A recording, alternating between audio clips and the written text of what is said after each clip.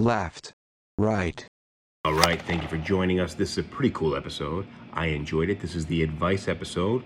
We asked your questions on all different social media platforms, and you guys gave us some pretty thought-provoking questions. I think we gave you some pretty damn good answers. Let me know what you think. Let me know what you think of our answers. I'll see you guys on the other end. And as always, thank you for joining. Please don't forget, any interaction with this podcast helps, whether you like, you subscribe, you comment. It's all good for us, and it's all super appreciated. Thank you. See you soon. This is Sip Talk. Grab a drink and enjoy. Of course, it's good.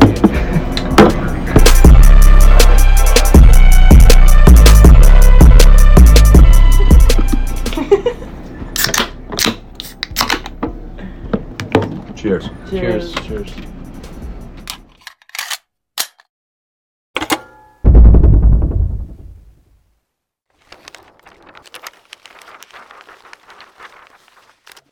All right, there goes the long pour. And we're live. Welcome to Sip Talk. This is episode 139. My name is Justin DiGiulio out of my basement in New Jersey. I am joined by James, the Bosnator Boswell, accountant, philosopher, referee, bartender out of Charleston, South Carolina. What is up, James?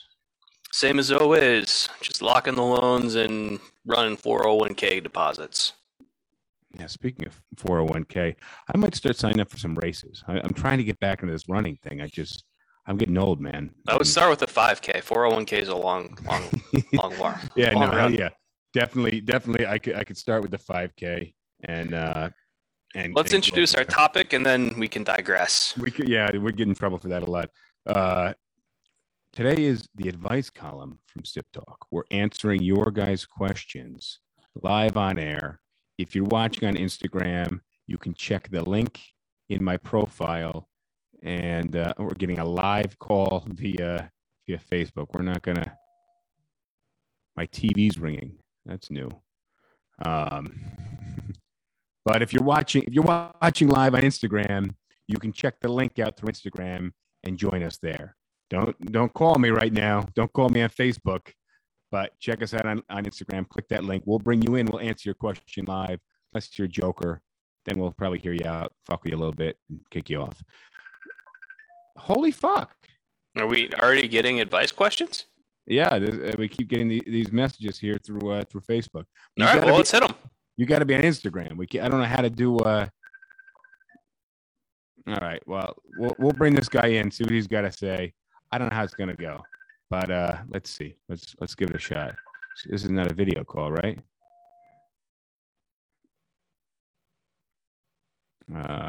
Allow. All right, let's see how this goes. Hello? Hello?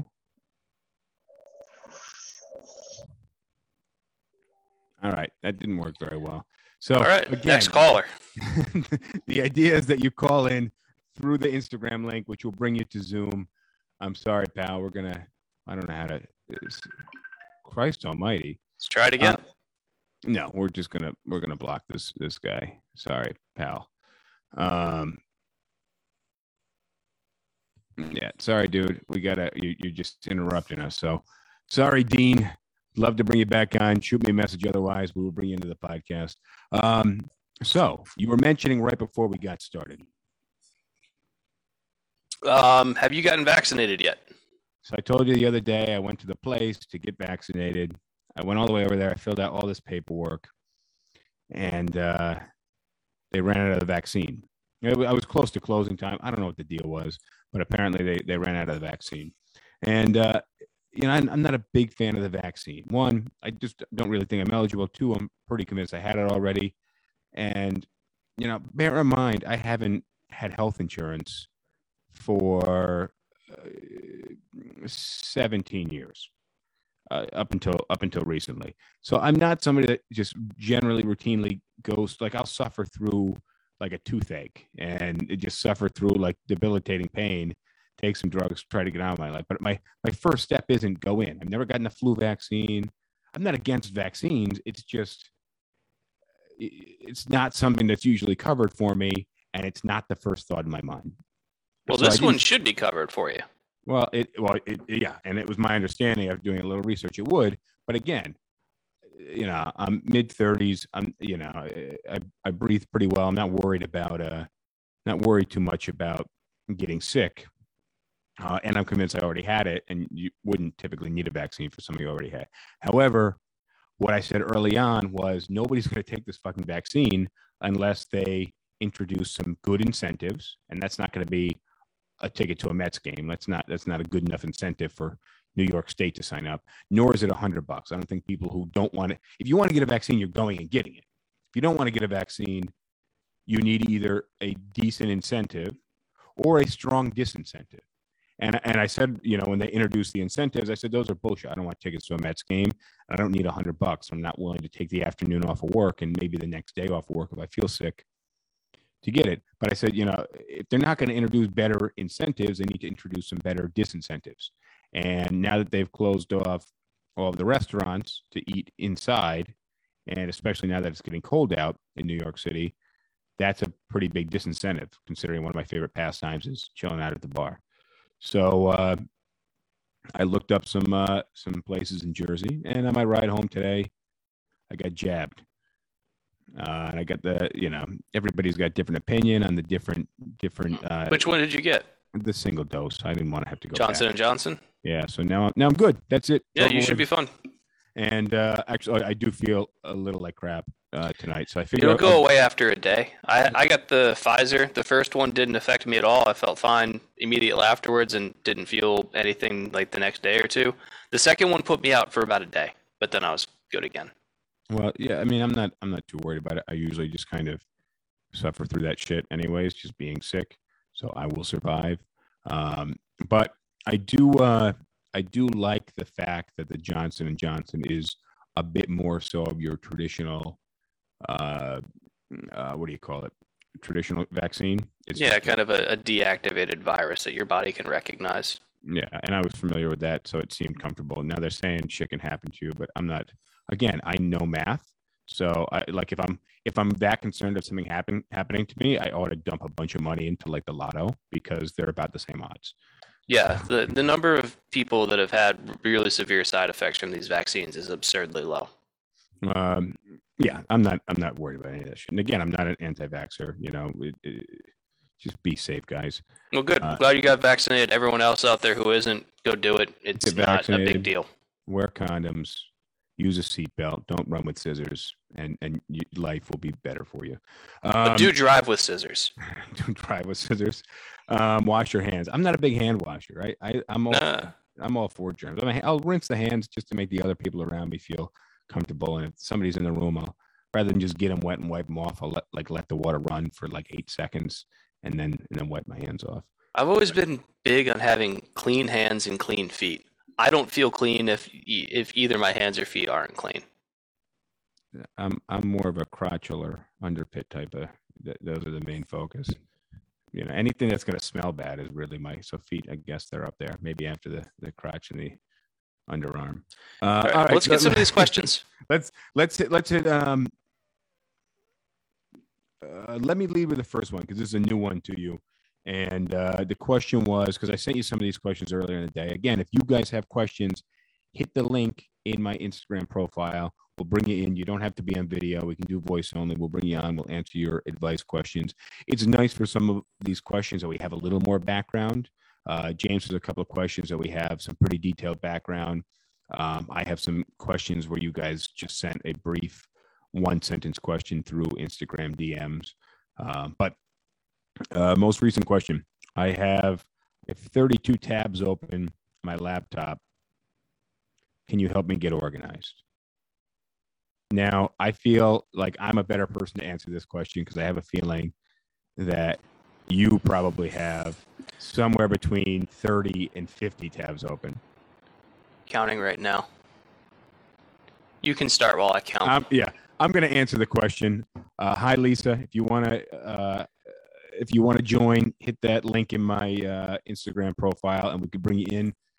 You can do audio only, but to ask your advice question. So, how do you get organized? And I think the question really stems from the fact that you're a bit ADD. And I think pretty much everybody today is a little ADD. So what happens is you start something and then you get distracted and you start something else. And you're not getting anything done, which is why you have 32 tabs open. How do you consolidate that and get more stuff done? How do you get organized? Now, I don't know what the rest of your life looks like because the context isn't there in the question. But how do you deal with ADD and having all these unfinished things done? My advice is that you have to, horses have blinders. They walk the horses have the blinders on. They can't look sideways. So they walk in a straight line unless they're pulled one way or the other. And so there's always going to be things happening all over the place that are going to distract you. But what you have to do is commit to putting those blinders on. What I do every once in a while, because I open a bunch of tabs on my smartphone, and I get text messages and messages all fucking day long. But what I'll do is I'll open my browser and then I'll look at each one of those tabs, read the article or do whatever it was that I pulled that tab open for, and then close the tab, move on to the next one. So I could have 12 tabs open in my Chrome or Safari browsers on my phone, and I'll just spend 8 to 12 minutes completing each one of those tasks individually, ignoring calls, ignoring texts, ignoring anything that happens. And those are my blinders. I just know that I have those 8 or 12 minutes to do only one thing. And same thing on the computer. Right now, I have on the browser window that I'm looking at right now, probably 12 tabs, but that's because I have content that I want to include in this episode and I have some work stuff. So I'll ultimately, before I close the laptop for the day, I'll finish everything I was working on. And then if there's work stuff, I'll separate that tab into a work only window, and it'll be tabs work related on that window. And then whatever other BS is left undone, by the time I'm ready to step away from the computer, I'll leave that in a different window.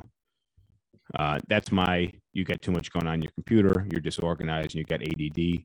That's my advice on that, is you just got to put some blinders on, commit some time to not being interrupted.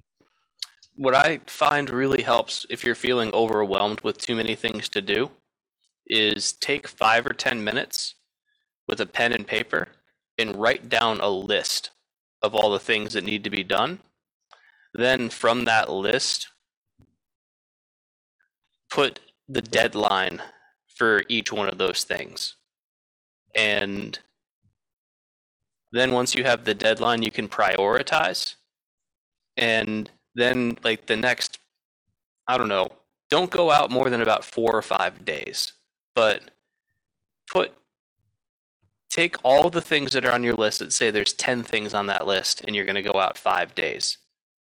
Well, take 2 of those things and put them down for Friday, 2 of the things for Saturday, 2 of the things for Sunday, and basically just say, my Friday is not complete until I've finished these 2 things. That's actually classic advice, and that's where I got these small legal pads from. Is just simply for making lists and checking things off the list. So if I got a weekend to-do list or a work list, I'll throw them on here. You don't want to put too many. I'm guessing you have something similar. Yeah, like you can't. Yeah, so these are our 4-inch by 9-inch pads. Some kind of like confidential information on this, sort of, so you shouldn't be able to read it, but you can see that there's a whole bunch of stuff on here, and you might be able to see that some of the stuff is crossed out. That's good. So, but it's focus and it's prioritizing, and I'm going to hit the next question because it's somewhat related. And that next question, I think this one comes from Pete, and it says, how do I structure a disciplined schedule? Now, Pete, I happen to know, is a real estate agent, and I also happen to know he's very ADD, maybe a little ADHD. So I know where he's coming from in this. But James, I'll let you get a crack at it. How do you set a disciplined schedule and stick to it? Reminders on your phone are a good start. It's kind of similar to the list idea. Is every day when you wake up, know what you need to accomplish, and that's, let me just stop you there and go on with it. But the nice thing about the list is that you can prioritize your list, and you can have must-dos on the list. And if you start every day, well, you wake up and you go through a list, that's a really good way to start your day. And then if other must-dos come up during the day, you write them on the list. But the simple act in writing them down and acknowledging them and having a physical reminder, something that you can cross out, write on, add to, subtract to, outside of the nebula of your brain, is very, very powerful, because you're going to have distractions cross through your brain. Nobody's writing check Instagram for 30 minutes on the notepad. That's not a thing. But your and what you can do to incentivize yourself is whatever it is you do to relax and have fun, whether it's watch a show you like, play some video games, check Facebook, check Instagram, whatever else, just say, I'm not allowed to do that until, like, let's say you've got 3 things to do. I'm not allowed to do any of the things that I enjoy until I have knocked out one of those things. And then I'll do that thing that I enjoy for 20 or 30 minutes. And then I'm not allowed to do anything that I enjoy until I knock out the next thing. And you build in little rewards. So you do something that you don't like, you get to do something that you do like. And then by the time you've knocked out the last thing on your list, you're like, all right, cool, I'm free for the day. I can do whatever I want. So build rewards that come immediately after you do something on your list that you might not necessarily enjoy doing. Yeah, I think but again, you're blocking stuff out, and that's kind of where I was getting with those blinders. But yeah, the handwritten, that's always good. Yeah, let me just hit some TikTok comments real quick. All right, yeah, go ahead and read those comments, and I'll tell a very quick story about something that I had to do when I was in the accounting office. So from Jessica, good evening. Let Love Rain says, focus time is key. So taking time to focus. James, you're on point. And learn to say no sometimes, from TikTok. Yeah, that's important. Say, like, if you're overloaded, then you just need to say, look, I don't have the bandwidth to handle that right now. Check back with me in a couple days, or I'll point you in the direction of someone else who can help. But I just don't have the capacity right now. But also sometimes explaining that. You know what I have. Sometimes you don't explain. Just say, I can't help. I'm sorry. No, but here's my predicament often in the office is that somebody will come up to me and say, hey, I really need help on this. And I'll say, I'm sorry, I can't help you right now.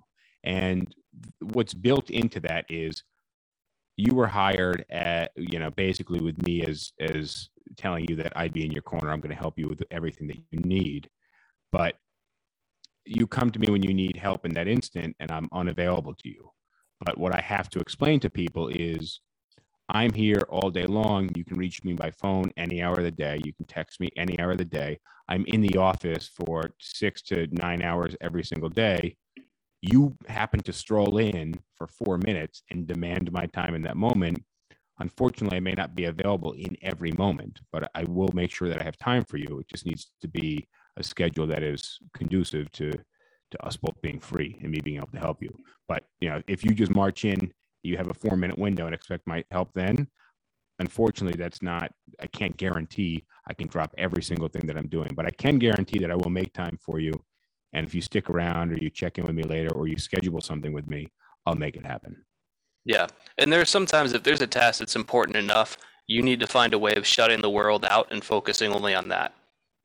Back in the spring, I had a report that was due for the in the accounting world, and I kept on getting distracted by work emails or other things that I had to do that were work related but weren't for this particular report. So at one point, I got frustrated, and I just said, you know what? I left my desk and I went into a conference room, and the conference room didn't have any windows to the outside. I went into the conference room, I turned off all the lights, and I brought a work laptop with me. I said, I am only working on this report, and I'm not leaving this room, and I'm not turning on the lights until I've gotten this report to where I want it to be.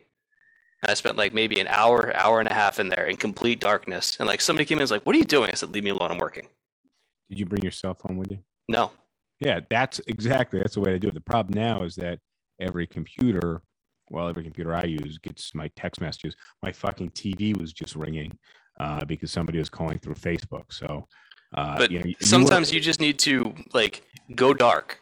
Oh yeah. And If you need to get things done, there are so many distractions these days that if you don't have a system in place, or you don't have that strong willpower, or you are a bit ADD, which everybody is, you just have to eliminate the distraction. All right, you got you. You Have we said hi to Lisa yet? I think we said hi to Lisa. I hope we did. I see Lisa. I see Irma. I see Jen. What's up, guys? Astrid. Let Love Rain on TikTok. Hey, guys, I see a few more of you guys on TikTok. If you guys want some advice, you have a specific question, check out Instagram. And in my profile, Justin DiGiulio on Instagram, there's a link, and you can jump into the show here. Somebody already tried to do it through Facebook, but unfortunately, you won't get through on Facebook. Yo, can I hit one of the questions that I got that gives a little bit more background? Yeah, I want to see what your take is on this one. Yeah, I got to find a way to open this beer over here. All right. Well, while you're doing that, I'll read this one out. Yeah, read the question. Oh, also, guys, don't forget you can subscribe and you can catch all of our episodes on any audio podcast platform or on YouTube. So if you want to hear us after the fact, if you're only jumping in for 30 seconds tonight, feel free, and don't just feel free, feel obligated to check out YouTube, Sip Talk, or Sip Talk on any audio podcast platform. Go ahead, James. All right, here we go. My partner really wants to get married, but I'm hesitant to legally bind myself to someone who doesn't have their financial ducks in a row. They work freelance, so they don't have access to a 401k. They're 37 years old, and it was only recently that they put $500 into an IRA, and it was just to appease me. They don't have any investment, stocks, or other type of retirement plan besides the $500 they just invested. The good news is they're not in debt, and they make about $80,000 a year before taxes. I'm frustrated because she doesn't seem to value planning for a healthy financial future as much as I do, and frankly, I don't want to take care of someone who could have figured this stuff out but didn't. Am I being unreasonable to ask them to work on this before considering marriage? A prenup was mentioned, and she seems willing to sign one. I make about 6 figures, and my career is continuing to improve. But is that enough? I can't tell how much I'm putting the cart before the horse here, or if what I'm desiring out of a partner is fair. A couple quick questions. So the partner is 37 years old. Yeah. Do we know how old the question asker is? No, let's assume that they're probably about 40. Okay. Heterosexual relationship? Let's also assume that. I didn't hear any he or she. I just heard partner. Partner is female. We don't know if the person who's asking the question is male or female. I don't think it matters. Okay. I mean, I'm assuming it's a guy, but let's just assume it's a guy that's probably about 40 and she's 37. Okay. And the 37-year-old doesn't have any investments. We don't know if they have savings or money in the bank. If they make $80,000, we'd have to assume that they probably don't have much in the bank. No, maybe not, but they don't have anything saved for retirement besides the $500 they just put in. Well, yeah, which they throw in just to appease the partner. Yep. They're 1099. Yep. Okay, so my guess right off the bat is that when you say you make 6 figures, it means you make a little over 100,000. Okay, Yeah. When you're referring to, when you use the term 6 figures, it usually means you're on the low end of it. My bet is 120,000. That's about what I was thinking. Now I have a feeling that somebody who makes 120,000, who's putting money into retirement funds, things like that, versus somebody who makes 80,000, 1099, live very similar lifestyles, spending habit wise, because 120,000 after taxes is closer to 80,000. Plus you have the money going into the different savings accounts. So I imagine they spend pretty similarly. And somebody who's on 1099 wants to spend as much as possible so they can write off as much as possible so they don't have to pay as many taxes. But the thing about being on 1099 is the more you save and don't spend, the more you have to declare as just simple income, and you can't write it off with expenses. So I just imagine not completely true. No, it's generally true. And I imagine that they live similar lifestyles and have similar spending habits, except that the younger person isn't making the progress when it comes to long-term planning. So here's the question that we're trying to address, though, is it fair Well, For I'm okay, getting there because basically this guy's saying, I got my shit together. I'm late 30s, maybe early 40s. I got my shit together. Now I found somebody I like, and obviously they must like them if they're considering marriage. But they're hesitant because that person isn't as good with money. Now,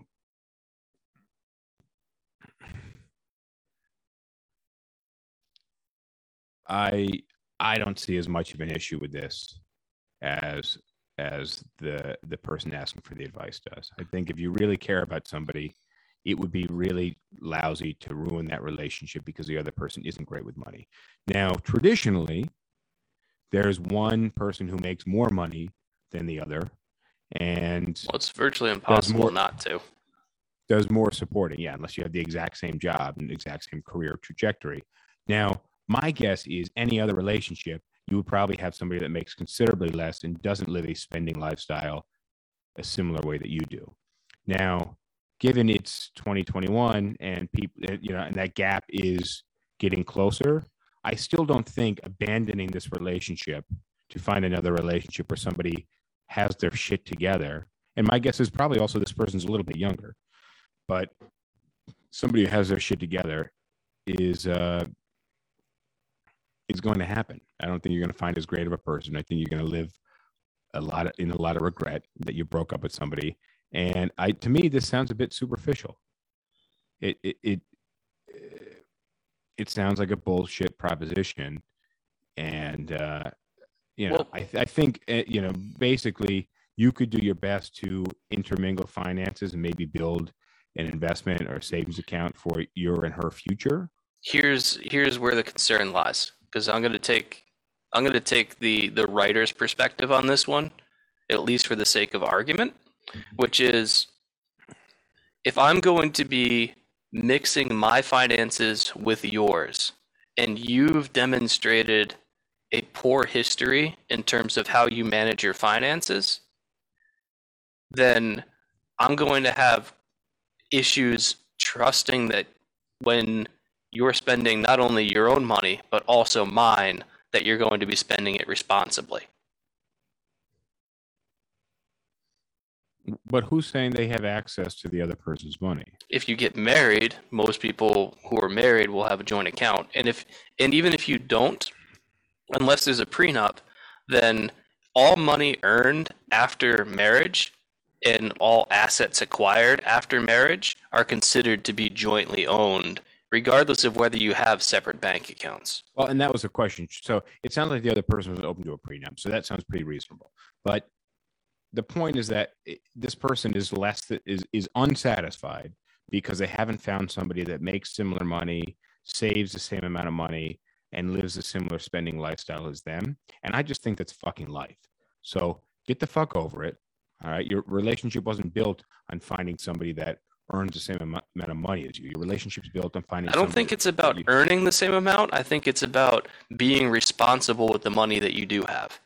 Okay, but again, that the cool thing about intermingling lives and ending up in a relationship is that you now have more money to spend on the same amount of expenses. So your two rents, instead of spending $5,000 a month, now you can move into a place and spend $3,000 a month. So you're both winning. You get a bigger place and you both spend less. I don't. It doesn't sound like the person is crazily irresponsible with money, but to me, it seems like you just need to have a conversation about saving money and building a future, and how are we going to buy a house? Well, how are we so going to have I savings? think that's the best part. That's the best thing that you've said, is that if this is as much of a concern for the person writing in, then they need to sit down with their partner and say, hey, everything in this relationship is good, but I have this worry about our financial future if we were to get married. But And the thing is that needs to be marginalized, because that could ruin the relationship. And I think it sounds like they actually have a good relationship. Otherwise, this person just has a stick up their ass, rightfully so. Right? Maybe they were raised to be frugal, or maybe they were raised to be financially, very strict with their finances. That's fine. Not everybody's raised like that. But if it's important enough in the relationship, you need to talk about it. need to talk about it, but you can't risk ruining the relationship because of this. Because I don't think relationships are built on financial equality. And, having had several relationships with people that make nothing and several relationships with people that have salary jobs and savings and retirement accounts, it's not, and then I'm just a real estate agent, where I have months and months where, I make very little, or months and months where I make a lot, or a business owner where I've had months where I've made a ton, and then I've had months where I've lost even more. Somebody not willing to be with me because of the volatility of my income and my spending habits, I think is bullshit. I think a relationship is based on more. Now you have to have your prerequisites. In so many years, we want to be able to buy a house, right? When we're so many years old, we don't want to be working 9 to 5 every single day. So let's come up with a plan for that. But I don't think it needs to be, if you don't open a retirement account and have 50 grand in there over the next 3 years, this relationship's not going to work out. And that's the vibe. You don't want to draw bright lines here. But that's the vibe I'm getting from this person, and it sounds like they have a stick up their ass. So, the question they ask is, am I being unreasonable to ask them to work on this before considering marriage? And I think, no, you're not being unreasonable to work on it. That doesn't mean they need to be perfect and meet every criteria that I say. It's, do I see improvement from where they are today to where they are in 6 months? Look, to me, it sounds like, do I have to have them eat all of their dinner before they can have dessert? Yet in this particular case, dinner is like dry quinoa and some raw broccoli. All right, like it's not an alluring, I think it's a reasonable thing to bring up.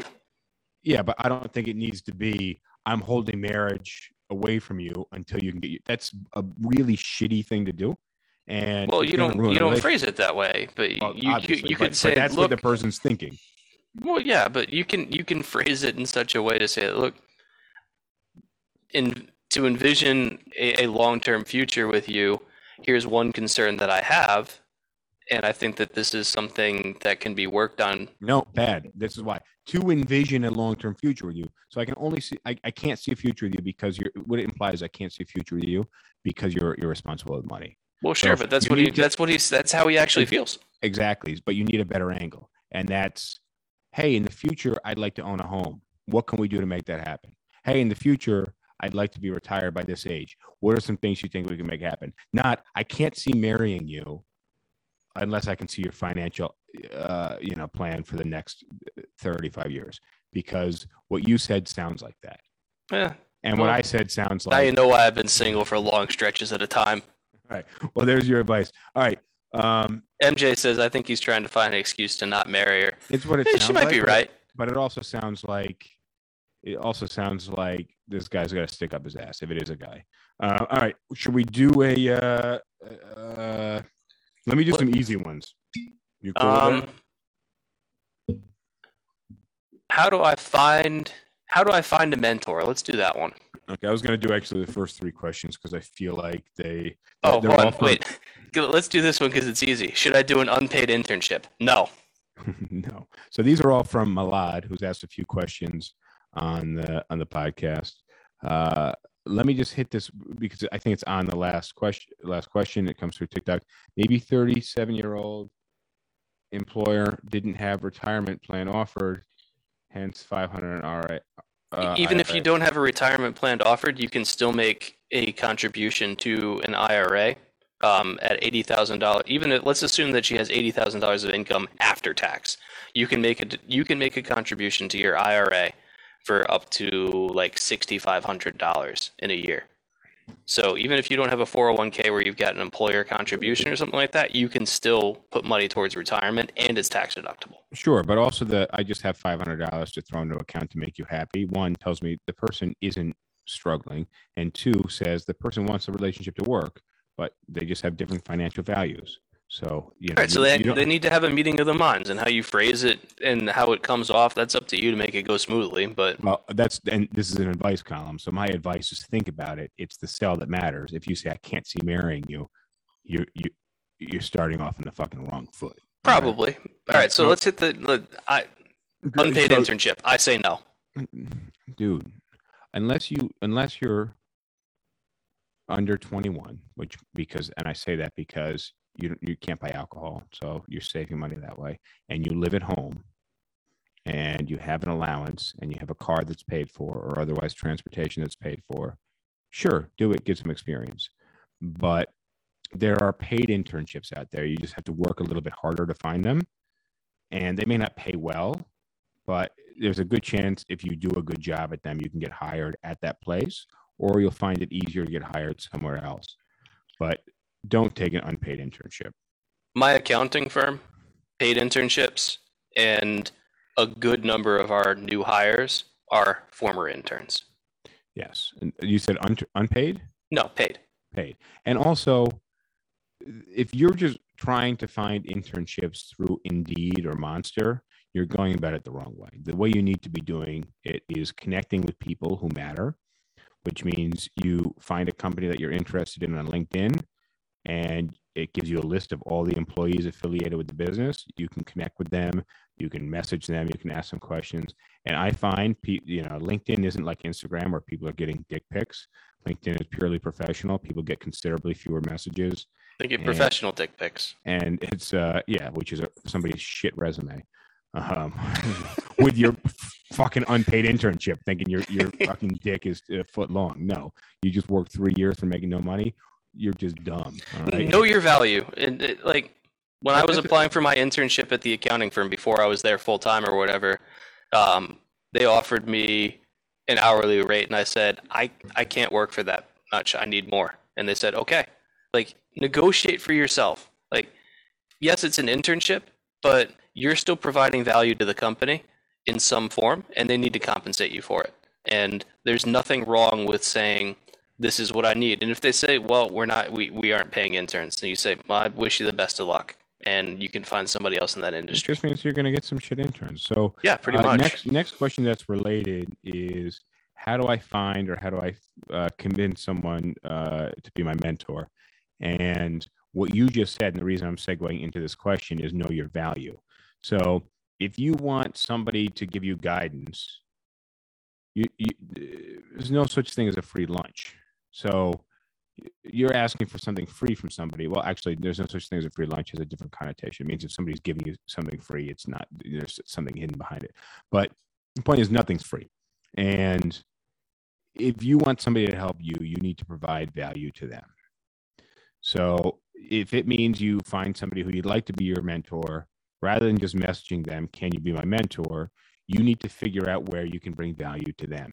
So if that means researching the shit out of them, or researching the shit out of their company. So if somebody wanted me to be their mentor in real estate or anything else, I would expect, I basically tell anybody no, because you're taking up too much of my time. I'm already stretched way thin and super busy. But if they were like, hey, I checked out your podcast, I saw this and that, I noticed that your podcast has been around for a year, and you posted a ton of episodes, but your social media presence isn't really there. I'd love to help you with that in exchange for da-da-da-da.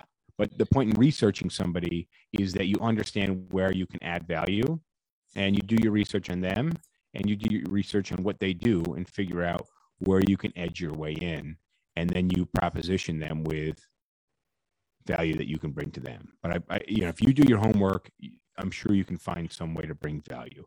Your thoughts on finding somebody to be a mentor? I need to know a little bit more in terms of the context here, because what I've found is that most of the mentoring relationships that I've seen have arisen where you already have a relationship. So within a workplace, let's say you're a new hire and you're trying to learn the ropes, and there are certain people in the office or whatever job setting that you have that you respect, start by just building a relationship with them naturally. But asking somebody to be your mentor means you're taking time away from their schedule. So whether you have a relationship with them or not. In the refereeing world, mentoring is a really common thing.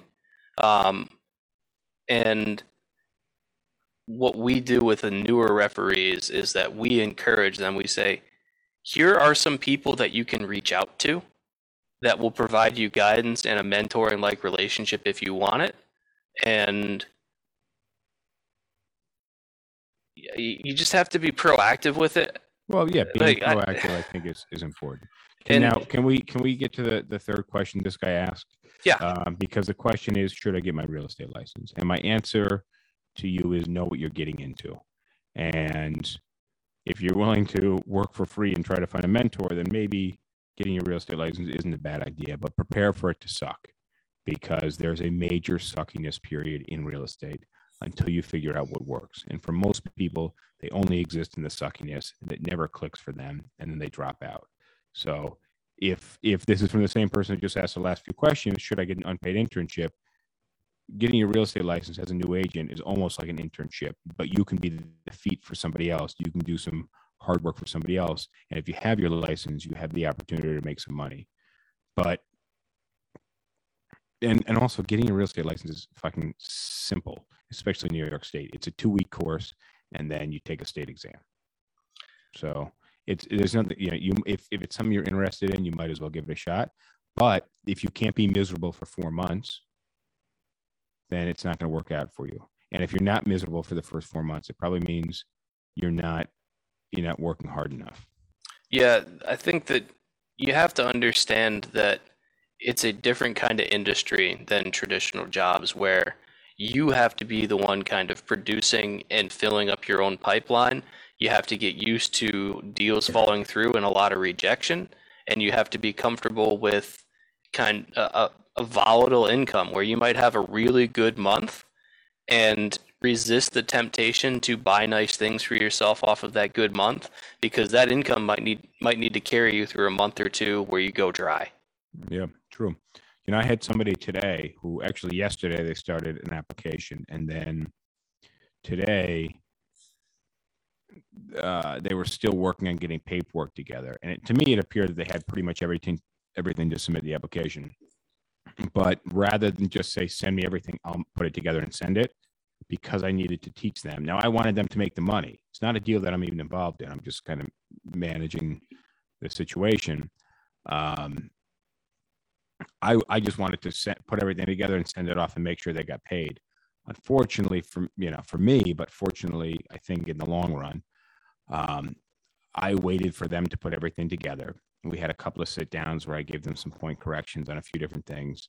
And finally, by like 3:30 this afternoon, it got sent, and it was complete. And it looks like it's going to be good. But then, of course, afterwards, I realized we didn't have a deposit, and the landlord required a deposit to hold the apartment and even to review the application. So, then we had, and I didn't realize they didn't have that set up and an agreement signed prior to even taking the application, which I thought was the case. But it was really difficult for me to sit in the sidelines while this person did it on their own, because a certain aspect of learning, you got to do it yourself, not just watch somebody else. And they've watched me a few times. So, all right, let's see. I got a good question. And then we can hit your long one, because actually we have still a lot of questions here. How do I meet new people in a new city? Do you have a hobby? Okay, so you're getting into what I think the direction I want to go. The direction I want to go is, I think you can't just go to a bookstore and expect to meet somebody that day, go to a coffee shop, expect to meet somebody that day, go to the grocery store, expect to run into somebody, start a great conversation, and then you're best friends for the next 5 years. Not going to happen. What I think you need to do is you need to be part of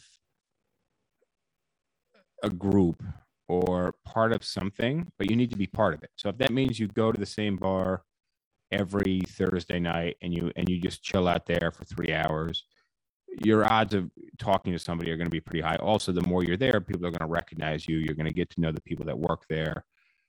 If you go to the same coffee shop and do some work every Tuesday morning for 3 hours, you're going to start to recognize some regulars. You'll see opportunity in conversation to meet people. Those are passive approaches. They are, but my advice, I have no advice on go join a dodgeball club, because to me that's not cool. Well, no, that's why I asked the question, do you have a hobby? Everybody has something that they're interested in. whether it's some kind of arts and crafts, maybe it's a kind of music, maybe it's a particular board game or a sport. Like, you can't be a blank slate where you have zero interests. And if you do, well, then that's that's a bigger issue. Well, But yeah, find something that you're interested in, find a group that meets up and does that thing, and just show up, because you'll immediately have something in common with everybody here, which is you all like, and I'm just going to make something up here, you all like guitar. So you can get together and be around other people that also like guitar. Well, here's what I'm getting at, and I think what you're getting at is the first time you go to guitar club, nobody's going to be a friend. The second time you go to guitar club, it's not very likely people are going to become your friend, but you're exposed to the same people. They're getting more comfortable with you. You're getting more comfortable with them. And I think it's the repetition. And I'm not a big fan of clubs because I'm super antisocial, but I am a big fan of having an opportunity to have a conversation with somebody. So I like the regularity of doing something. If it's a club and you want to join chess club or book club or Harry Potter club or Zog Sports where you play fucking frisbee golf or some bullshit. Whatever. It's the Dodge frisbee. The thing is, have a reason to be there, and when you have a reason to be there, you will have a reason to talk to other people. And now that you have a reason to talk to other people, the conversation can branch out from there. Yes, I agree, but you have a reason to have conversation. All right, so hit your long question. I'm hoping to get in one about starting relationships, but ask your question because it's a pretty cool question. We may have different advice. Okay. And Rosh just said, wait, did you say you're super antisocial? I think for a lot of people who don't really know me one-on-one, like if you actually spend a decent amount of time, you realize how crazy antisocial I am.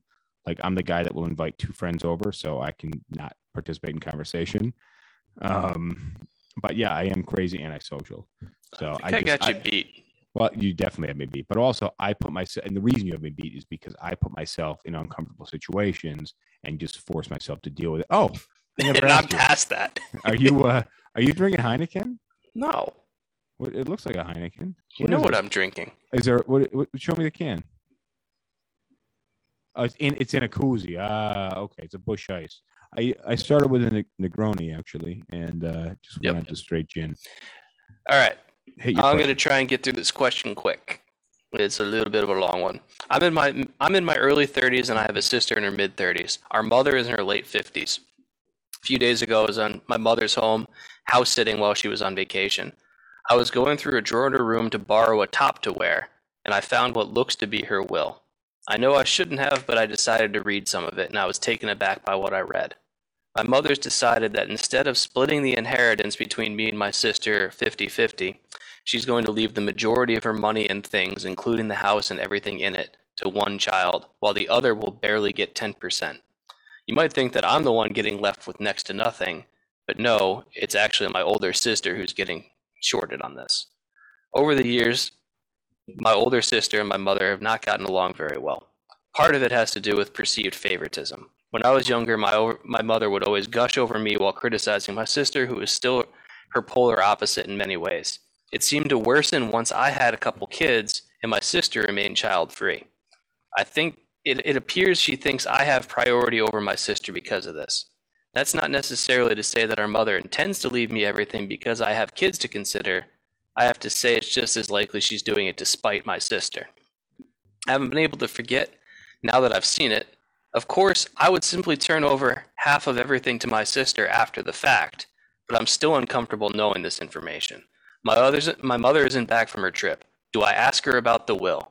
I'm not sure I can convince her to change it, but I'd give it a try if I didn't think she'd decide to give everything to charity just to ensure that my sister never gets it. I could try giving my sister a heads up, but I'm afraid that she'd be so angry that she'll confront our mother about it, leading to the same outcome. I also fear that she might subconsciously resent me when she learns of our mother's will, be it sooner or later.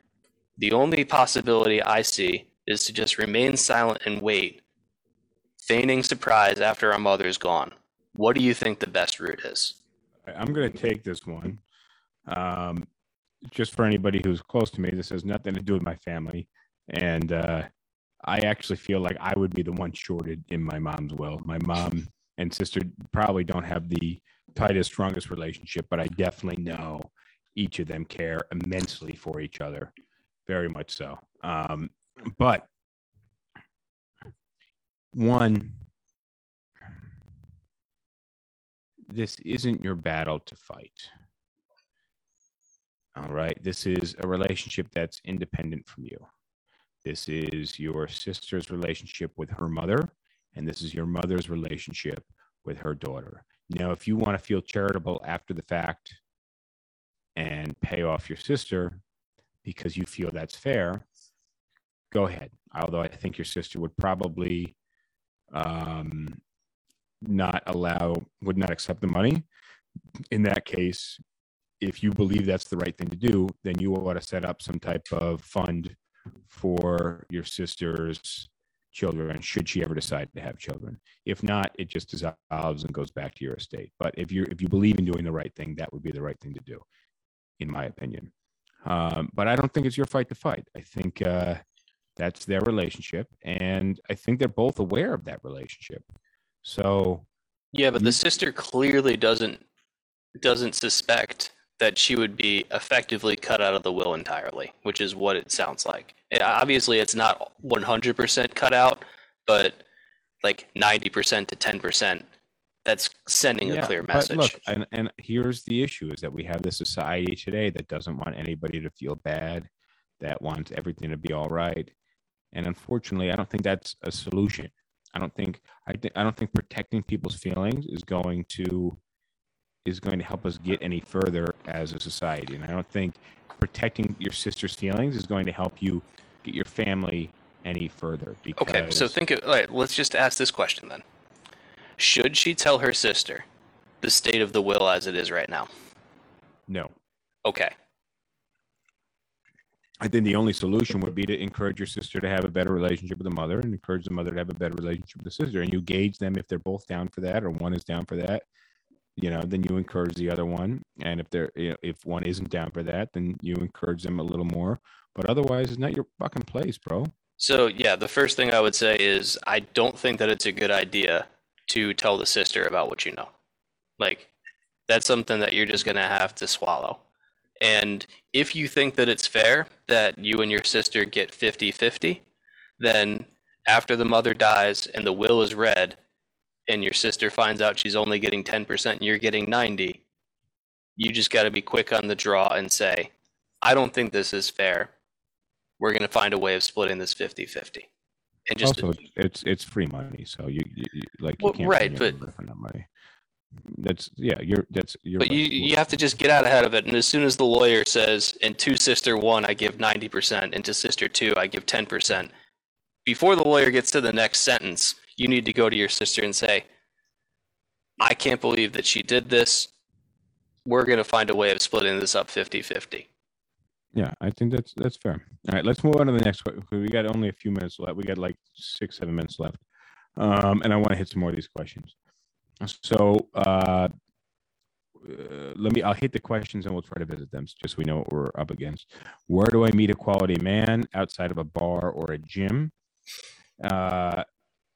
Do Americans have personal accountability issues? Yes. How do you beat a losing battle? How do I continue to show my boyfriend he is the love of my life? So, which one do you want to hit? How do you beat a losing battle? Let's hit that one real quick. So my thinking is it's either a relationship or it's a health issue. So if it's could be a job thing too. Maybe, but job thing I would pull the relationship. So one, if it's like cancer, and it's a losing battle, like it's terminal cancer, my advice is you live the fuck out of the remaining years that you have, and work your absolute hardest to enjoy what you have left. Yeah. That's as simple as that. If it's a relationship, so you're trying this relationship, it's not really working, you're ending up sad, you're ending up just getting fucked over a lot. I think you just need to look internally and build yourself up and realize that, and ultimately, if you do everything you can to be your best self, you will realize that you are better than that relationship, and you will ultimately leave for a better opportunity that presents itself. I'm not saying just cut that person off completely, but I think sometimes that's what you have to do. It may be, but I also think you need to focus on being your best self. And ultimately, once you get close to the peak, to the summit of being your best self, you will realize now that you have a better view from up there that you have better options. And those better options are indeed better. And it's a no-brainer. And you're not going to feel any bad way about abandoning that relationship. And same thing when it goes for a job situation. That means you go back to school in your off time. It means you could pick up another part-time job. So a lot of shit you can do in 2021 to make some money on the side. That's what you need to do. Do you have any additional or conflicting advice? Not really. I would say, it's the question doesn't give me enough detail to be able to really answer it. But it's if you know that you're in a losing battle, stop fighting. The sooner you stop fighting, the better, because you can devote your resources to something else. And you can look at war. Like, why do armies retreat? And the reason is if they keep on fighting, they lose more men than if they retreat. So you retreat, you find a better position, and you get ready for the next battle. And sure, you lost that battle, but you could have either stayed and fought and lost everybody, or you can retreat and keep 50% of your troops, and the rest of those troops can fight the next battle. So find a way of being able to minimize your losses and be prepared for whatever comes next. And I think that pretty much plays with what you're saying of, like, if you're fighting a health battle or whatever, well, find a way of minimizing your losses and be ready to fight the next thing. Job, same thing. Get out if you feel like you need to get out, minimize your losses, and the sun rises tomorrow. All right, let me just hit a quick TikTok question from Heather49ers. Heather49ers talking about the will, leave it alone. I have an older brother who was a problem child. I was my mother's executrix of the estate, of the trust. If there's a problem, it's more of a problem if you try to intervene, and it can become a huge problem because you are controlling the estate. Let's just answer the question: do Americans have accountability issues? And I think that's very much the case. Really the question needs to be, how can people be more accountable? We don't have time to answer that right now. And I think, in short, we kind of touched on this a little earlier. And it's learning when to say no and when to say yes. But you need to say no when you know it's something that you can't live up to. Let's hit this. I want to answer, how do I show my boyfriend he's the love of my life? And my advice would be, you be the best self that you can be, and you hold them accountable and make sure that they're being the best self that they can be. And then, are you cool with that answer? We'll move on. More or less. Okay. That's a really open-ended one. No, but I think being your best self and helping the other party be them best selves is, in holding them to that best self, is really important. And then the last question is, for now, is where do I meet a quality man outside of a bar, Jim? Your thoughts on that? We got 2 minutes left.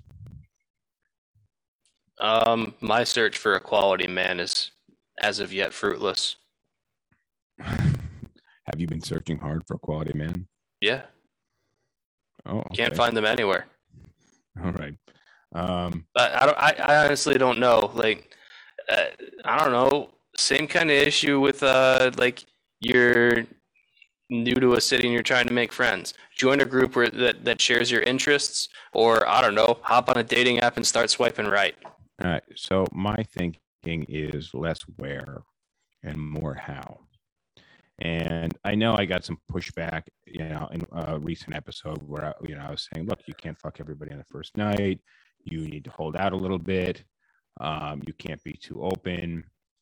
You gotta know when to back off. And we did a whole episode on red flags.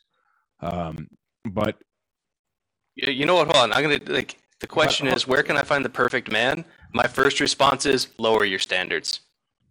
Well, that's maybe a good answer, maybe not. But the point is, I got a lot of pushback on that. But also, we're in an era where there are an insane number of breakups.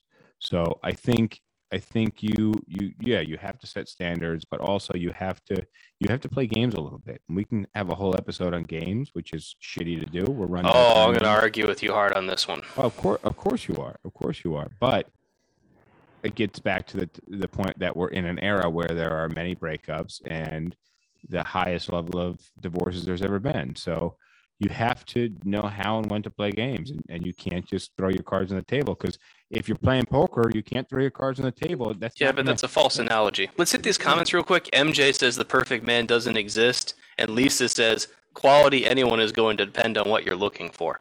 All right, we're out of time. Catch you guys next time. Subscribe. James, stay on for a second. Raj, stay on for a second. See you guys. Thank you for joining. All right, my friends, that's it. It's over with. Let me know. Did we give good advice? Is there anything you want advice on? And I'll see you guys next time. So thank you for joining. See you then. I like PBR. I just got priced out of it.